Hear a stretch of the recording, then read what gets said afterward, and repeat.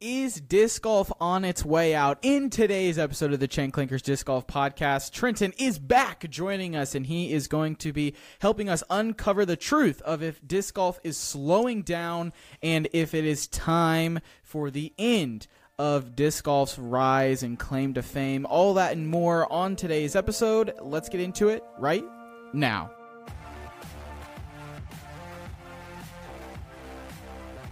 Upper Park Disc Golf is not just about carrying your discs, it's about carrying your passion, your determination, and your drive. With their innovative and durable disc golf bags, you'll have everything you need to conquer the course and reach for the skies. Designed with precision and built to last, these bags are crafted to enhance your game. With spacious compartments, comfortable straps, and smart organization, you'll have your discs, snacks, and accessories right where you need them. Whether you're a seasoned pro or just starting out, Upper Park Disc Golf has the perfect bag for you. From lightweight slings to full-featured backpacks, their range of styles and sizes ensure that there's a bag that fits your unique needs. And here's the best part. You can use promo code CLANKERS10 to save 10% on your next disc golf bag. Elevate your disc golf experience with Upper Park Disc Golf. Visit their website today at upperparkdiscgolf.com and use promo code CLANKERS10 to discover the perfect bag that will help you conquer the course and soar to new heights. Welcome in, everybody, to the Chain Clankers Disc Golf Podcast. As you heard in the intro, Trenton is back on the mic. How are we doing, brother? What up, everybody? I'm doing pretty good. You know, I took down my guy today at the work disc golf challenge, work frisbee golf challenge. Yeah, so I'm feeling good today. And you know, it's nice to be on the chickadee chat with my squad here. So I'm doing pretty good. How are you doing today, Quentin? I am doing good. Glad that we get to take this conversation that we had in the hallways and put it on the mic. I think you and I both have had this conversation multiple times, and it finally got to the point where it's like we need to sit down and talk about this to the wider audience to see if we are crazy or to see if other people agree, and maybe we need to change some things and how we think about the sport of disc golf. So like I said in the intro, we are going to be talking about, is this the end of disc golf? Is disc golf slowing down? Can disc golf continue to grow after its COVID bang? What else do you want to talk about, Trenton, before we get into the show? It's been a minute since you've been on. What are you up to? I want to say really quick, and then I'll get into what I'm up to. We want to hear what you guys think of this episode as well. So in the reviews or whatever, or honestly the best way to do it to get the dialogue rocking would be Instagram. Shoot us a message. Let us know what you think. If you agree, disagree. Jump on the Facebook page, Chain Clankers Disc Golf. Get a discussion going. Let us know what you think. Maybe I'll even fire the discussion up once this episode drops to see what our listeners' point of views are. But yeah, that's all I wanted to say on that. But overall, dude, I'm doing good. I got my daughter was born, as all you guys know, just about a year ago in a month, and life got a little crazy about right away, but 4, 5, 6 months in, and then obviously I had to step away from making the show with the Clankers, and I'm still around, still talk to Quentin almost every day, and just haven't been able to doing YouTube videos, doing the podcast once a week. Just got overwhelming with just kind of life in general, children and wife and work. So I got a new job. I think we might have talked about that. I'm maybe same company, new job, doing a little bit different thing, which has been great. And yeah, man, just living life. Kids are healthy. Kids are doing great. It's summertime, and the discs fly better when it's hot, so can't complain. That is fair. That is very fair. Well, okay, let's just kind of jump into it. So the first thing that I wanted to do in this conversation is I want to make a comparison of disc golf to pickleball. I feel as though those are the two largest, fastest growing sports right now, pickleball and disc golf. And I think pickleball has gone a little bit more mainstream, and maybe, we can explore those reasons why. But just for example, some these two articles I have here, the title of this is Pickleball Slam on ESPN beats out MLB, NHL, NBA, in-TV ratings race. This says in this article on Yahoo Sports that ESPN's coverage of the Pickleball Slam averaged 237,000 adults under 50, tying the Bruins Blues game as Sunday's fifth highest rated sporting event. I believe this was in... I guess it doesn't give me a day. Whenever the title of the article is April 4th, 2023. So it was at least, earlier this year. I think it might have been in April. But it's saying here that it's getting a lot of viewership, more than the XFL, more than the NHL, MLB, those kinds of things. And then you look at disc golf, and disc golf on ESPN2 drew 123,000 viewers.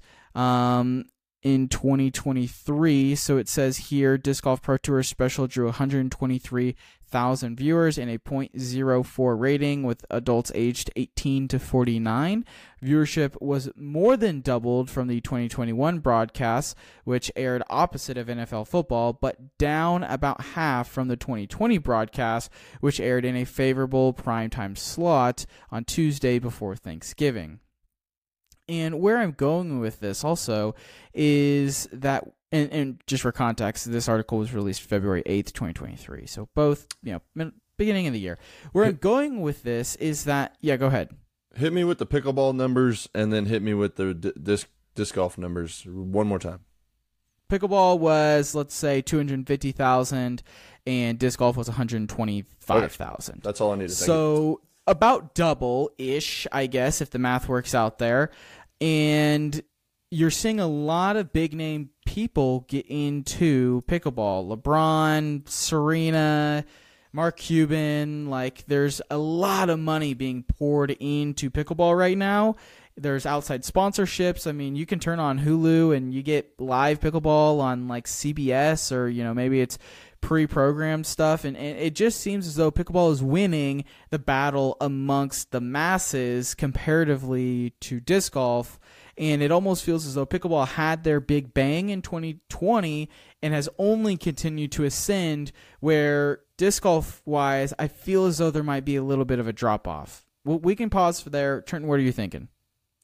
Yeah, I mean, I'm not going to disagree with you too much. Me stepping away and not being able to be as in the weeds in disc golf has helped me kind of take a seat back and kind of just look at what's happening around me. And I will say, obviously my algorithms on social media and everything are still showing me disc golf stuff, but pickleball has definitely kind of been brought up a little bit more amongst my social groups, work friends, etc. It just seems like the accessibility and everything about pickleball. I mean, there's a new complex coming in on the south side of Wichita, in a year or two, that's going to have 40 courts or something crazy, I think, 20 courts, I don't know. Point being, it just seems like it's kind of taken off, and based on the numbers, because I didn't see any of the reports that you're reading, but based on the numbers, it sounds like it's doing the exact same thing kind of on a broad term, where disc golf, I feel got its huge jump when COVID was happening, and now it's really slowed down. And a bunch of my buddies outside of you and Horatio, that used to always talk about disc golf, we're not chit-chatting about that as often. It just seems like it kind of hit its peak, and it's just either it's stalled out a little bit or maybe it's even came down, but it's kind of a bummer. And I don't want to, make this episode doom and gloom, I guess, but it's Definitely just not. something I want to think about, because how do we get disc golf in a position that it's like that? You see a lot of big-time sponsors coming to pickleball. Well, maybe the answer is pickleball is super easy. It doesn't take a lot of effort. It doesn't take a lot of walking. It doesn't take a lot of, skill to get into it, where disc golf, there's a lot of walking, there's a lot more land needed to put courses in, and I think there's also just a negative stigma around disc golf that just for whatever reason will not go away. We are on TikTok at Chain Clankers Disc Golf. If you're not following us over there, there's about 2,500 of you. Thank you to you folk. come over and follow. There's good content going up over there. And the comments I get over there are just absolutely wild. And it's like as if people don't even know what disc golf is and that it's dumb, and maybe they're just trolls and haters, right? But like, I can see the side for pickleball where it's just easier to play than it is disc golf. Well, let's also not forget it's a lot easier to broadcast, and it's a lot easier to broadcast at the highest possible quality because you need to have 3 to 4 stationary cameras on 1 to 2 courts, and you can get every ounce of action, where disc golf, it's all based on cell phone towers, Wi-Fi, whatever you want to call it. Maybe it's Elon Musk's internet. Can't think of what it's called, but maybe it needs to be Elon Musk. Maybe it needs to be Starlink and not Verizon or whatever. Point being, it's a lot easier to set up. It's a lot easier to record. It's accessible by everyone, which so is disc golf. But when you have restaurants, I'm going to shout out Chicken and Pickle, which is here in Wichita. Yeah. There's one in Kansas City. There's one in Oklahoma City. It's amazing. Food's great. There's like 10 pickleball courts. 5 of them are inside. 5 of them are outside. You can rent paddles. You can bring your own paddles, etc. It just seems like it's getting, a little more love, which is not cool, guys. Not cool. Yeah, and so I'm just re-looking at the UDisc disc golf growth report, which, I mean, the first thing it says is it shows disc golf courses worldwide 2022, an additional 1,500 were put in, so there's now 14,000-ish total, and that has gone up year over year, which makes sense, right? I don't expect there to be less disc golf courses. I would be surprised if that number goes down. It also shows this nice graph. It says percentage of population that lives within given distances of disc golf courses.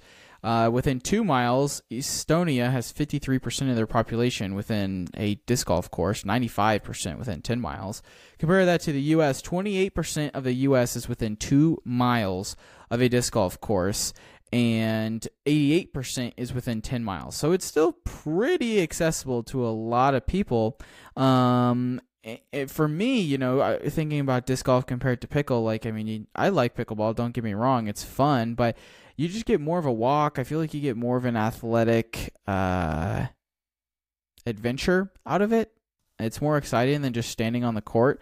I do think that something disc golf still is struggling to get over, and I saw a couple of these comments on Facebook today, actually, is the stigma of disc golf. And one of the issues with that is, Trenton, you have children.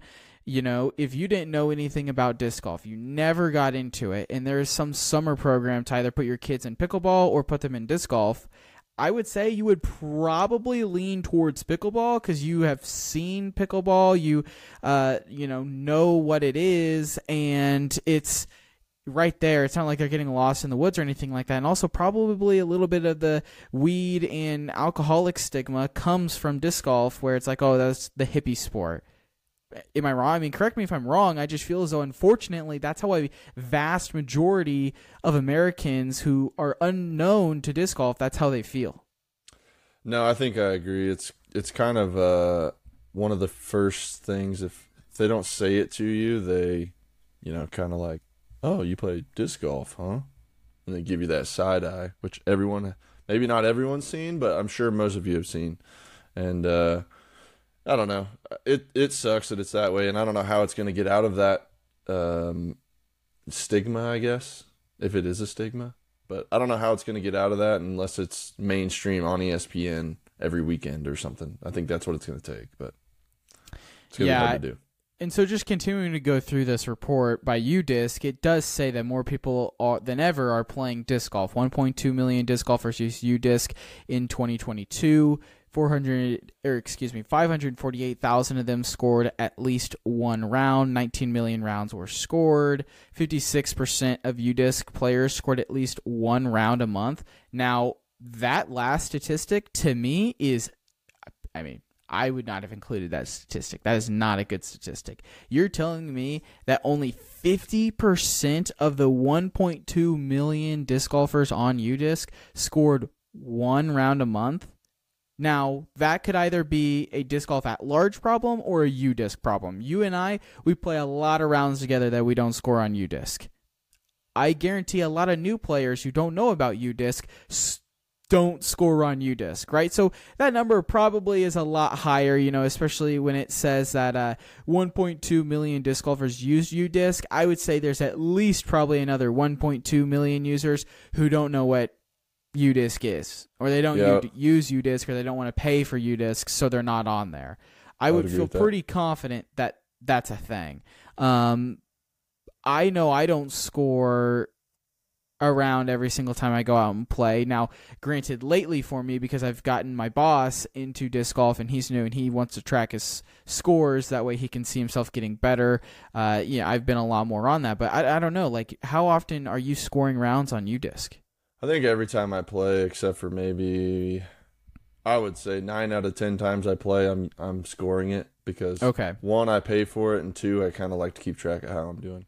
Plus, I'm not like the best at mentally keeping exact track in my head of what's been happening. I kind of think about other things, which is a good thing and a bad thing, and then I forget what I got 4 holes ago. So, gotcha. I mean, it says average UDisc rounds per player. 2018, for example, 20 rounds a year is what I'm getting from this report. It actually doesn't do a great job. Like, is that a month? I'll literally read you what it says. It says, while the total number of people playing UDisc, using UDisc to find courses and keep scores up, the average number of rounds scored per person dropped slightly, an expected development as some people return to the office or other activities. Enter, yes, but we're still seeing rates well above pre-pandemic levels. 19 million rounds is a heck of a lot of disc golf rounds being played. And then it says average UDisc rounds per player. 2018 is 20, and then 2020 is 26, 2021 is 29, 2022 is 27. To me, does that mean they're only doing 27 rounds a year? Is that how you would read that graph? That's how I'm reading that, and I don't think that kind of speaks for it in my mind. It's like, so it was at 20, jumped up, right, to 26, went to 29, and then it came back down. So it's almost seems like it's plateaued. The average disc golfer, at least through the UDisc stats, in my opinion, it sounds like has stopped playing as often. Yes. So I agree with you. It's slowed down. I think we are getting a slowdown. I think that 2021, 2022 was the peak, and we are heading for a slowdown. And I think this is the point, we've talked about it on this podcast before, this is the point that we find out what is the new norm in disc golf. Is the new norm, maybe when the 2023 report comes out, maybe that number, it comes in at a 27 again, or it comes in at 28, or it comes in at 26. I'd be like, okay, we're probably finding our new norm. That's okay.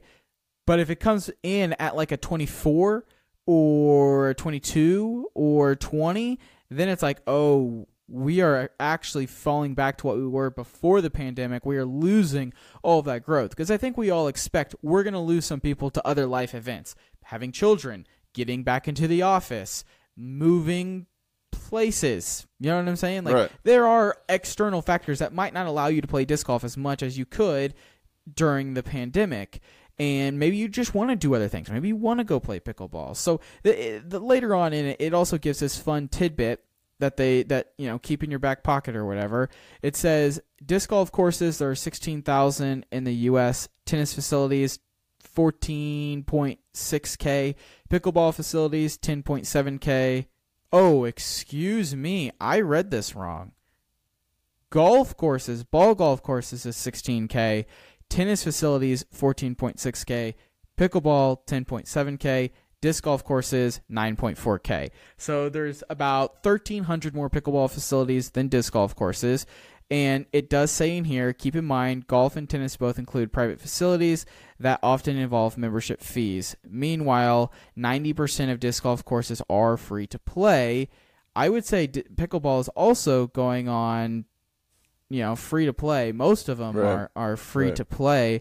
Later on in the article, it says that 9-hole courses are being installed more than 18-hole courses, almost double the amount, which is pretty interesting.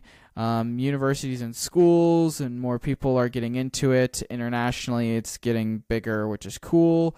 And that is kind of the end of the article. It just says like Latin America is a hotspot for disc golf. Like Guatemala is up 306%, Mexico 81%, Colombia 97%, Belize 92%. But I mean, no offense, when you're going from 0 to 100, yeah, you're going to be up a lot of percent. When you go from nothingness to something, you're going to be up.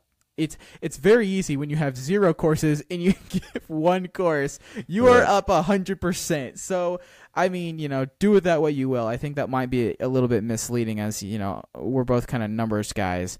To me, that might be a little bit misleading. It says 90% of players introduce someone to the sport in 2022. I know I did that in 2023 for sure. It just goes on to say some other jazz about how disc golf is good. But I don't know.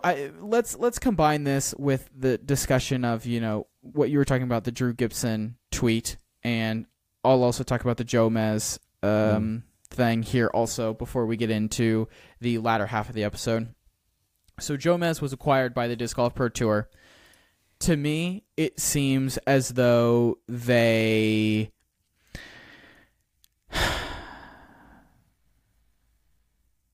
got in a position to where I think a little bit of slowdown in viewership, maybe taking on too much.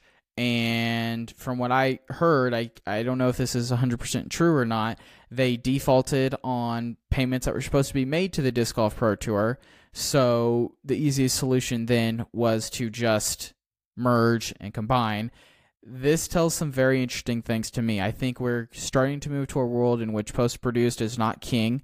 I know I don't have time to watch post-produced. You probably don't have time to watch post-produce. If I'm not watching it live in the moment, then it's going to be spoiled on Instagram, which is fine. That's how live sports work. You can get on UDisc Live to see where everyone is right now. Like, there are no other sports in the world where we have to wait a day to get post-produced, and that's like the number one source of taking the content and information in. And so I think that is going to continue to go away. I think it's good that they brought on the women's cards, but also it makes it hard to get through all of the content by the time the next day's rounds go on. So if you fall behind, it's almost kind of hard to catch back up and watch all of that. It's nice to have it if you're not able to watch the live. I just think we're moving more to a world in which it will be live only, and it's not like you can rewatch the Royals games from 2 days ago. You're not going to find that on TV. I feel like it's going to get to a point in 5 years where you're not going to see X disc golf tournament 2 weeks ago on YouTube anymore. It's you either saw it live or you missed out, or maybe the post-produce comes out a month later. I don't know. That's kind of my hot take for all that. Or you catch a little highlight here and there, but I think I agree. I mean, I will say they do rerun football, baseball games when there's nothing happening, like random times throughout the year, but generally, I don't know. I guess I've seen the Royals game the next day, but for the most part, it seems like they don't really replay it. So I agree with that, and I don't know. It's kind of interesting. We were kind of talking about it. Maybe they saw the peak and they're like, okay, things are kind of slowing down. Let's sell while we're ahead, type of situation. You can kind of spin it however you want. Disc Golf Pro Tour bought it, right? Bought Jomez. Disc Golf Pro Tour buying Jomez is ultimately probably what direction disc golf needs to go to get more mainstream. Like, the main body needs to own the media and the video production and the live feed and all of that. But at the same time, Jomez might have sold at the correct moment, get the most amount of money you can for it, and move on. But I don't know. Well, time will tell on that situation, but we'll kind of see what happens. Do you have that tweet from Drew Gibson pulled up? So switch it up a little bit. We're going to talk payouts here. I found a tweet from Drew May 21st of this year. This isn't the one exactly I was talking about, but it sums it up pretty good. He says he's just talking payouts here, so we're going to jump into payouts a little bit. So Beaver State Fling, yes, it's not an Elite Series event, but point being, it's still on the big names still play it. Okay, Beaver State Fling factual stats: 2013 first place won $3,600 with 79 players, and in 2023 first place won $3,000 with 112 players.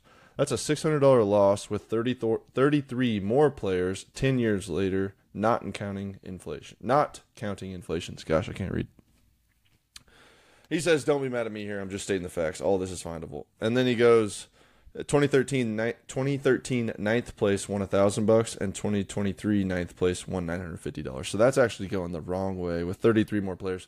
The reason this is being brought up is because it seems like the payouts, even though they are better, so to speak, there's more people playing. So the ratios aren't the same. There's been a lot of talk. We've had people on that are, we're trying to get sponsors for the Pro Tour. And, we got to keep legitimizing the sport with sponsors is a big way to do it. And it just seems like the payouts are not as great as they potentially could be, especially with kind of what's been going on. I mean, it seems like if you have more players playing in the tournament, first place should make more money, not just $600 more 10 years later. So just an interesting tweet from Drew Gibson, and I was curious on your thoughts on that. I mean, we talked about it a little bit, but let's hash it out here. Yeah, to me, wow, I am reading this Market Watch article also while you're talking about disc golf, and they want me to purchase this report for $3,300. I will not be doing that to get more detail. That is not going to happen. But, yeah, I don't think the way payouts are right now is good. And I think that we need to fix how payouts work. When I say that, I say that we need to pay the top guys and gals a lot more than we are paying the bottom. I would be very comfortable with paying 10 to 15% less people and then distributing that money higher up the board, make it more worthwhile to play well at these events. And then it comes back to the question of, well, if these bottom feeders aren't getting any cash, then how are they going to survive? Well, I mean, play better, or, I understand that that's tough, but play better if you want to cash. I mean, in ball golf, if you don't make the cut, you don't get paid. Granted, if you make one cut, maybe that pays for your entire year. $150,000. Yeah, that could be true. So, but that's one of those things where there has to be more money coming into disc golf, and I don't know why big sponsors aren't coming into disc golf. I don't know why a Nike's not coming into disc golf. I don't know why ESPN is not fully invested. I don't know why big-time celebrities aren't crawling to get in, like they are with what we talked about earlier with pickleball. They are doing those things. Those things are happening. And sure, you can say like Arby's came into disc golf, but they got out pretty quick. Barbasol or Guaranteed Rate or Johnsonville, yes, they were all in. That was just for a couple of tournaments. Are they still kind of all in? I feel like the ads on the Disc Golf Pro Tour are a lot more like smaller companies that are maybe this tournament they're going to sponsor a couple holes and a commercial, and you won't see them for 2 or 3 tournaments. You see a lot of OTB Foundation, Discmania. You see a lot of Dynamic, Trilogy, Westside. A lot of the sponsor flags and stuff are just manufacturers, and I'm not saying that's a bad thing, but that also means we're not getting outside sponsors in the sport, which will never allow for payouts to get to a point where it is a sustainable lifestyle for a lot of disc golfers. There are disc golfers out there who have sponsorships who simply don't get a guaranteed base. They make all their money based off tournament winnings and disc sales. That is a very terrifying way to live, and we have to get those outside sponsors in order to change how disc golfers live, which allow us to make a world in which you don't make the cut, you don't get paid. Yeah, and just to go back to the sponsorship things, I don't know. I didn't research. Maybe someone can fill us in, but like when these people pay, I don't know, 200, 300, 500,000 bucks for the most popular whole one, whatever. When these sponsors pay for a whole sponsorship, is that money going to the overall purse, or is that money just kind of filtered into the tournament fund, and the TD gets a little bit, the staff gets a little bit, I feel whatever. like the TDs and staff don't get anything, which is a problem. On the Elite Series? I don't know. Yeah. I have no idea. Point being, like, it's just, I don't know. I ideally, right, you would want to have money coming into the event, tickets, whatever. You obviously have to pay everybody running it, because no one wants to work for free completely. Like, you can volunteer a little bit, but if you're going to spend 3 weeks getting ready for it, you're going to be there a whole week when it's happening, and you got a real job on the side. You still have to get paid. So there is that. But like, my point of view is, if someone's going to sponsor a hole or multiple holes, that money should go to the payout for the pros. That might be what happens already, but I think that's fair, and I think it should be worth, like you said, it should be worth it for the pros to win. I'm not talking win like $6, $7, $10,000. Like, I know there's a lot of tournaments, and we're not even close to that, but if we want to legitimize, money is kind of what is going to legitimize the sport, unfortunately, at least at the pro level. In my opinion, it's kind of where it seems to be with everything. But if there's not money to be made, I get why it's hard to raise money, but I don't know. That money should, like, the people who win the Elite Series tournaments should at least make $15,000 to $20,000, like, at minimum, in my opinion. And I don't know, they might make that, but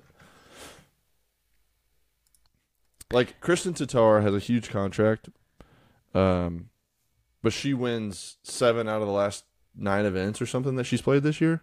Yeah, something like right? that. Like, the Elite Series wins, like, she should have, like, $150,000, $200,000 in winnings, and I can look it up probably, but yeah, I mean, I'm looking at pickleball also, and it's saying, like, first in the men's, women's mixed division is like $10K, so it's $10K an event. So, I mean, I don't know. Like, she's won $32,000 this year. Yeah. Like, I don't know. I know there's not that much money in the sport, but that's we're halfway through the year. She's on pace. But what can they do to get more money in the sport? What needs to change? I don't know. It has to be appealing to the ESPNs of the world. I hate to say it, but the idea to me is the consumers, you and I, we have to buy more. But like, coming out of 2020, we bought a lot of discs, we bought a lot of bags, we bought a lot of training tools, baskets, blah, blah, blah. Okay, if I bought a basket, I don't need to replace that basket for a decade. You know what I'm saying?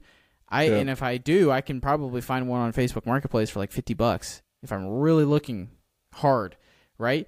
Discs. You and I can look over and I can see how many discs are on the wall and how many I am trying to sell because I have too many discs. Yeah, they're right next to me. Yep. You know what I'm saying? So there's this loop of new players. You've seen my boss is in this loop right now of they get into the sport, they get super hooked, and they just buy things. They buy plastic, they buy bags, they buy, and then all of a sudden you have a ton of product, and you're like, I literally throw 5 discs. Yep. Now what do I do? Now I'm not buying plastic. Now I'm not buying bags. Now I'm not buying baskets, training products, whatever it is. Like, your iPhone, you have to buy a new iPhone every 5 years if you're lucky because they low-key make it break. They make it stop working. They do whatever to it, right? Or high-key. But if you buy a training product, like I'm going to use a disc dot, for example, that's not going to break in 10 years. It's still working. Ever. You know what I'm saying? Like, this piece of plastic is not just going to disintegrate and stop flying in 5 years. There's a reason why people are still throwing discs that are 20, 30, 40 years old. Sure, the technology changes, but like, we can still throw the discs in our bag as long as we don't lose them. When are you going to replace them? What are you replacing in your back? Because I think a problem that is coming to disc golf is, how do we make new discs? How do we make original discs? How do we make things that aren't just like, let's take an example here, like the Lozadal. The Lozadal is just a hex with Simon's name on it. Let's be honest. It's a glow disc with Simon's name on it, and it went crazy. Okay, so we have Tour Series every year, which is just the base disc with their name and stamp on it. So if the stamp's not cool, I'm not buying it. Don't they spin it to where it's supposed to be like it's tooled a little bit differently sometimes? Isn't probably, yes, slightly. It's probably not, though. It's probably not, let's be honest. Probably more overstable if I had to guess. I would doubt it's tooled any differently. The Saki Bomb Slammer is tooled differently. Yeah. But the Saki Bomb Felon is just a felon with his logo on it. And maybe for them at their level, their arm speeds, their game, it is slightly different. But for the majority of disc golfers who are 950 rated and lower, it's going to fly the exact same. It's still overstable. It's still too fast for your arm speed. Like, you know what I'm saying? So it's like, okay, how do we make original things that people need to buy? How do we make discs that are new to the market? Like the Athena. I like the Athena, but the Athena is just an Explorer. Okay, it's Discraft's version of the T-Bird 3, right? The Zeus, Raider, DD3, Destroyer, they're all the same disc with a different name on it. And here's the kicker. There's like 3 companies now who make discs. King of Discs or House of Discs or whatever, who owns Trilogy, Castoplast, and more. Innova makes all of Infinite, and MVP makes them, and so MVP makes MVP, Axiom, Streamline. Like, Discmania is now independent. ThoughtSpace, right? So, like, a lot of these different brands are the same disc with a different stamp on it. Right? Like, I mean, maybe I'm crazy, and I'm not trying to paint a negative picture about anything. I like buying new plastic just as much as the next guy. I want you guys to buy the plastic you want, try new discs, all of those things. But this is just a very real conversation that I don't know if disc golf is having. How do you innovate? How does disc golf innovate? Literally at our jobs, if you're not innovating, you're going to fall behind. And once you fall behind, it's over. Mm-hmm. How does disc golf innovate? I mean, that company tried to innovate with the like beveled rim underneath. I don't remember what it was called. I never threw one. That's my phone number. Whoops. But they tried. Like that was a creative idea, but it didn't stick. No one throws them that I've seen. Yeah, that's a great question, man. Somehow, and I'm sure Disc Golf Pro Tours, pounding their forehead over and over again, trying to think like, what can we do to get bigger sponsors, more people into it, continue to grow, and not stall out like we seem to have, in my opinion, so far. But I think it has to be. You almost need like a polarizing player, like let's say like golf. Golf had Tiger Woods, right? So golf blew the F up when Tiger Woods was a thing and was crushing everybody. And then basketball was always popular, but then Michael Jordan showed up and got every single person, every child, everyone into it. Who's football? Like right now, Patrick Mahomes is probably helping the growth of football tremendously because he's doing things that no one's ever done. Just, yes, we're Chiefs fans, but he's also like a once in a yeah, get those negative comments out of here. Get out. But the point being, disc golf needs someone that's like over the moon. Just Paul, amazing. Simon. They might have been there, but they don't dominate. Too late. Is it too late? It's too late for them. Paul's washed. Let's get that started. Paul is absolutely washed. He's done. Hot take. Paul's done.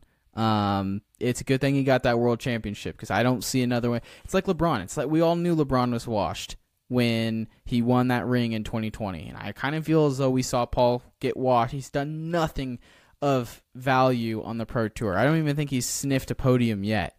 Simon he shot like a 980 rated tournament or something like that. Yeah. Simon is still good, but like if Paul and Simon were as popular as they were and playing as well like now compared to like 5, 6, 7, 8 years ago, that would be pretty big. That's why when we look at today, it's like, Gannon Burr, Eagle, if he can continue to stay healthy, Calvin, like some of these guys are really good, but do they have the social media? Do they have the swag to pull like Paul and Simon do?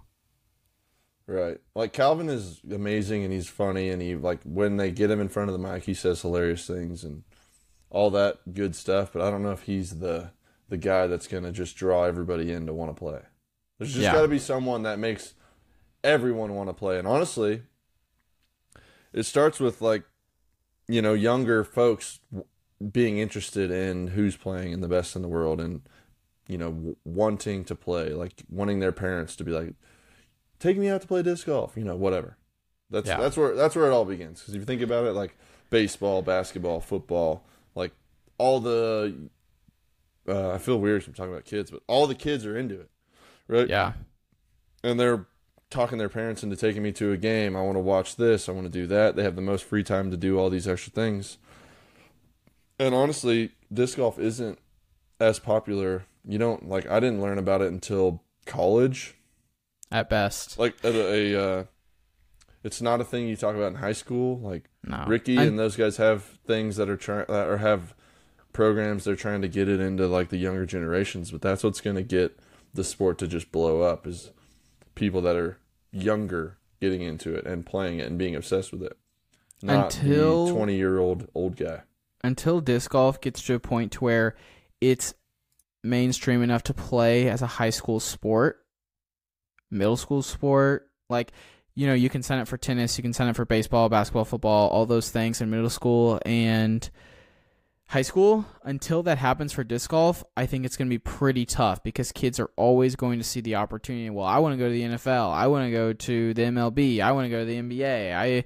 Blah, blah, blah, where you don't really have that with disc golf. I mean, sure, Gannon is showing that you can be young and really good and you can make it on the Disc Golf Pro Tour, but that needs to be at a wider scale of kids just wanting to play disc golf, which I think is key to its overall success and growth and all of that. I think we've beat a dead horse at this point, and like we said, driving everybody nuts. Like we said at the top of the episode, this is not a F disc golf. We're done.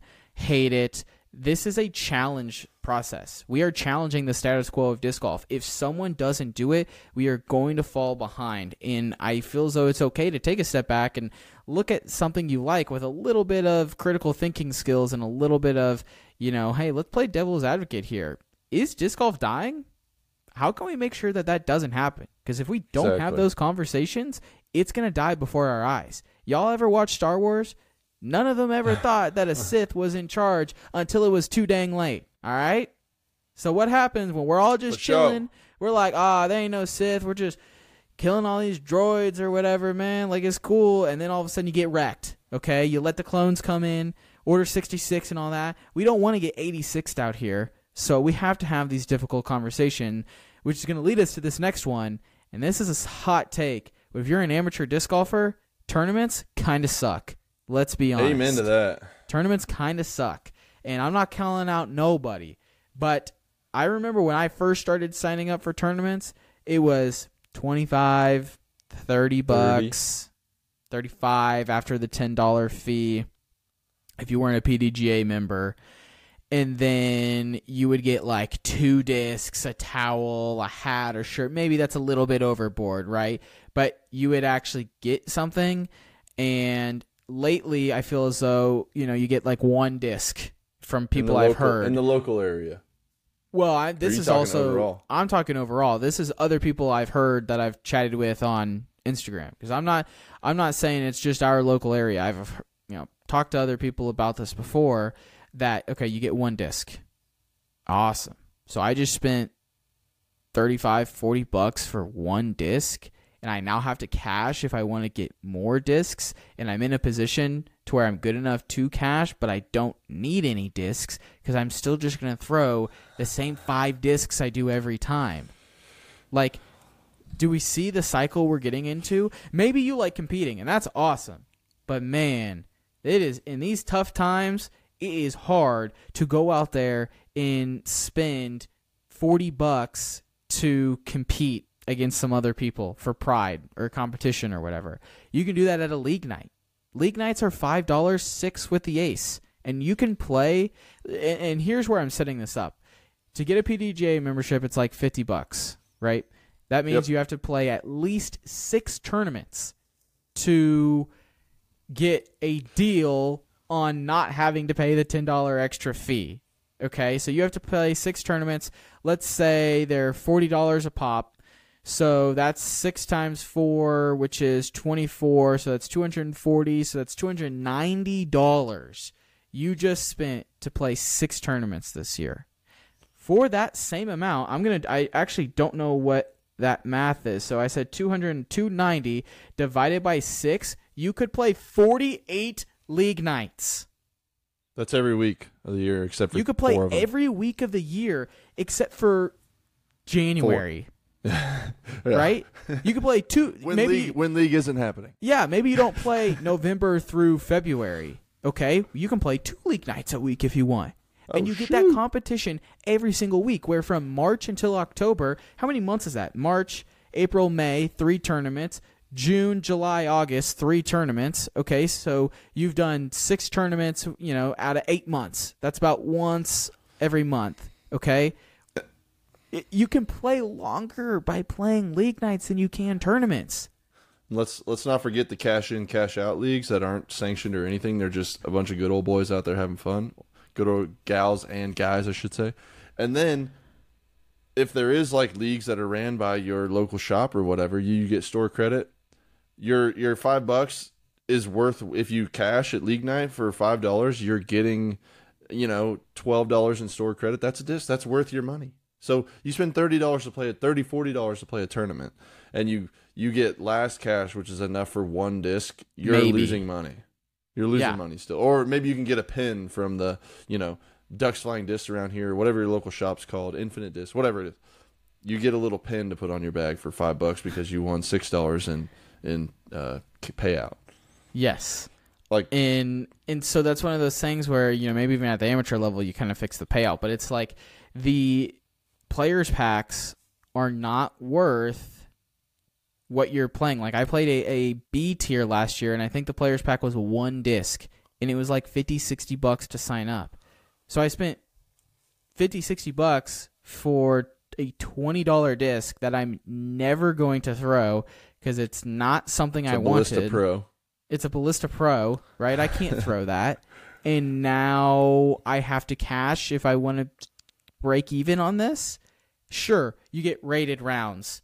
We all know that ratings are broken, and it's just honestly, it's an ego thing where you're like, oh, well, I'm 920 rated, so I'm a better disc golfer than you. That is not true. There are so many different things that go into if disc golfers are good or bad, better than whomever. All it takes is one guy to get hot, And on this ratings point, it's kind of funny, too, because it's obviously broken if there has to be a website or whatever. I don't even know what it's called, and I'm not going to look it up.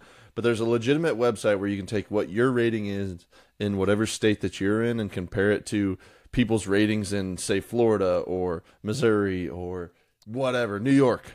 And, technically you're better because your ratings, the players in your area are actually better than the players in that person's area. So you might only be a 900 rated player in Kansas, but if you were to go to California, you would be a 950 rated player. Like, obviously there's a problem if that's the case, and it varies that much by region or state, in my opinion. This is not the opinion of Chain Clankers. This is the opinion of one guy named Trenton. So, I don't know. I mean, I am saying that I agree with you. Like, Horatio, sure. Horatio said that, I'm trying to find that site. It's hard to find. Trenton said Horatio said when he went to X state, I'm not going to put this state on blast, but they had a lot of courses that here in Kansas would have been par 3s and they're par 4s there. And so, Right. yeah, okay, you got a 3. I got a 3 also. We did the exact same, but you get a birdie and I get a par. And your rating is better because you get a birdie. Like, you know what I'm saying? So it is one of those things where the ratings are broke. All you're getting is 1 to 2 discs. Maybe you're getting a hat that you're never going to wear or a shirt you're never going to wear. Sick. Maybe it's cool and you do. And I understand that it's hard on tournament directors to put together. I want that to make that very clear. I understand it is We're not hard knocking and it's anybody. economically hard for tournament directors to put on good players packs. I'm just saying, from an amateur standpoint, is it worth you spending $60 to get 1 disc, and the pro makes $250 that week? You know what I'm saying? Like, out of a typical tournament, Go to let's League say 20 out of 80-person tournament, 20 of them are MP, FPO, and the other 60 are AMs. And if the pro division is bad, your rating is going to be bad. If you and a pro shoot the same rating, your rating is going to be bad than if they would have shot 5 strokes better. Then your rating would have been significantly higher. And it's just one of those things. To me, times are tough right now. It is hard for me to get around and be like, yeah, I'm going to drop $300. I'm committing $300 to disc golf tournaments when I can take that same $300 and I can play League all year long. And like you said, cash in, cash out. I can make money every week if I play well enough. Yeah, worst case scenario, you get your $5 back, and you're out $1 because you pay for ace pots, which are a whole nother thing that Quentin hates. But ace pots are fine. I mean, you don't hate them. My bad. That was somebody else. You're throwing $1 if you're doing it at League night. You're spending more dollars, but you're giving yourself a higher opportunity to hit the ace. Yeah, because then you nail the ace on. If you play in 50 League nights with the math that you just threw out there, I would say one of those you're bound to hit the ace, and generally an ace pot is at least $100. According to my that math, often. If you play 48 League nights, you have 870 holes of disc golf. And you're hitting an ace in one of those 870 holes. I would put money on it. You would hope. If you're playing a course where aces are attainable and you're somebody who can get there. Right. Maybe you don't. Aces are hard. You might not. The odds are pretty good, though. But if you're not getting it in a League night, you're probably not getting it in a tournament. Exactly. And so you have a higher chance because, like, that's 870 holes worth of getting an ace. You play 6 tournaments a year times 18. That's 108 chances. So you have, let's divide that. No more math. You have so many more chances to get the ace on the League night than you do at the tournament. You play more disc golf. You play frequently more. You put yourself in more competitive landscapes that will learn to make you play better under pressure.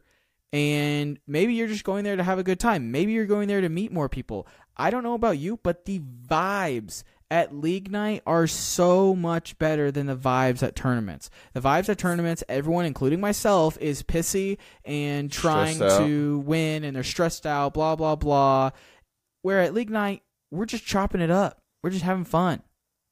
And there is still pressure. There is still competitiveness, blah, blah, blah. I just think that for a certain group of people, it just doesn't make sense to play tournaments. Yeah, I mean, we've beat a dead horse here, but I think I agree. Let us know. I mean, like we said, this is a hot topic episode. I want to hear comments. I want you to comment and tell me I'm an idiot. Tell us we're idiots. You better explain why we're idiots. And you better have some points also, because I would love to have this conversation more. I think challenging the process and not just agreeing that the status quo is good and having groupthink, all those things are bad. Let's challenge the process. Let's critically think about a thing or two. And let's get disc golf in a better place. Let's get it to where tournaments are worth it. We didn't even talk about how the $10 extra fee is freaking ridiculous. And my math also was all based on C tiers. Okay, once we get into B and A tiers, they cost even more. And so we can save that for a different time. But yeah, that's it. That's all I got. I feel like I yelled into the mic for an hour. If you have a great point of view and a great take on this, and you hit us up and I guess I'm talking for Quentin here because I don't get on the podcast every week anymore, but it'd be sweet to have an awesome conversation about someone who has really good a really good take on all of this. So let us know. Make Not sure to get what I'm getting at here is get on there and let us know what you think, and let's have a real discussion about it. Not to get copyright struck or whatever from, them boys at Foundation, but like, let's have a debate night, right? I want to, like, if you feel strongly the other way, let's hop on here and let's chop it up and let's have an educational discussion and let's get somewhere. Instead of everyone just agreeing the status quo is fine and groupthink is good and all that. Like, let's challenge the future. Let's innovate. Let's make disc golf a better space. That's all I got.